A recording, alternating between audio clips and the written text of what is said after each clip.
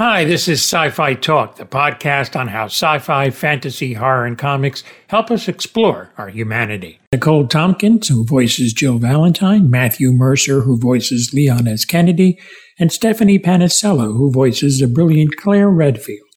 One of the things that I think is really interesting about voice acting, and I've talked to voice directors about this, is the sounds you have to make during fight scenes. Some actors pound their chest and whatever and do whatever they need to do. How do you guys approach this, starting up with Nicole first and working through? I just try to make sure that I keep breathing and breathing specifically, because you end up doing, like, especially for fight stuff or any sort of like crazy deaths, you breathe in a lot, you suck in a lot to the next, and then actually breathing back out so you don't get lightheaded. I don't know if it's much more complicated than that. It's a lot of like, what's happened? Death by what? How? She's burning alive? Okay, no problem. Watch this. Sci-Fi Talk returns in a moment. So yeah, I don't know. Breathe. That's my recommendation. Breath is very helpful. I will say nothing gets you more in tune with your body and your muscles in places you don't normally focus on than having to do combat, exerts.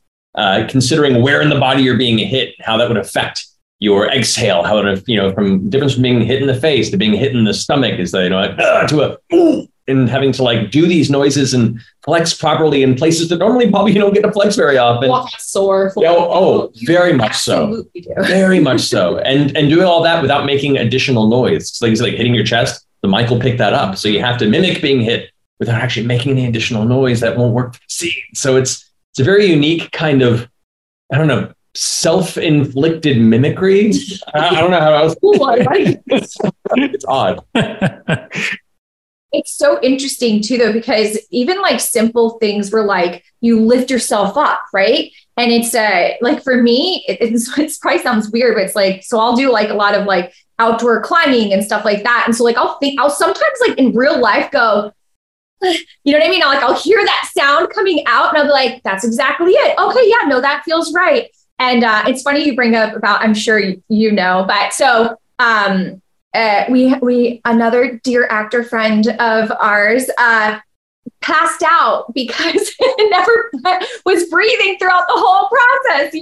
A lot of people also sometimes will start to get hiccups and things like that because you really do have to think about it, and you do get a massive workout. Like it's insane that like everything gets worked out. Like you said, like you'll get like random like cramps if like you were like doing this one feeling, or like if you're being attacked, like you got, bit in the throat, like there's a different sound that comes out. There's a gargle that's in there as well. Is there blood coming out of your mouth? Are you being frozen to death slowly? And like the last breath comes out. Questions everyone asks, yeah. It's like little things. Like, wow. Okay. This is Tony Tellado.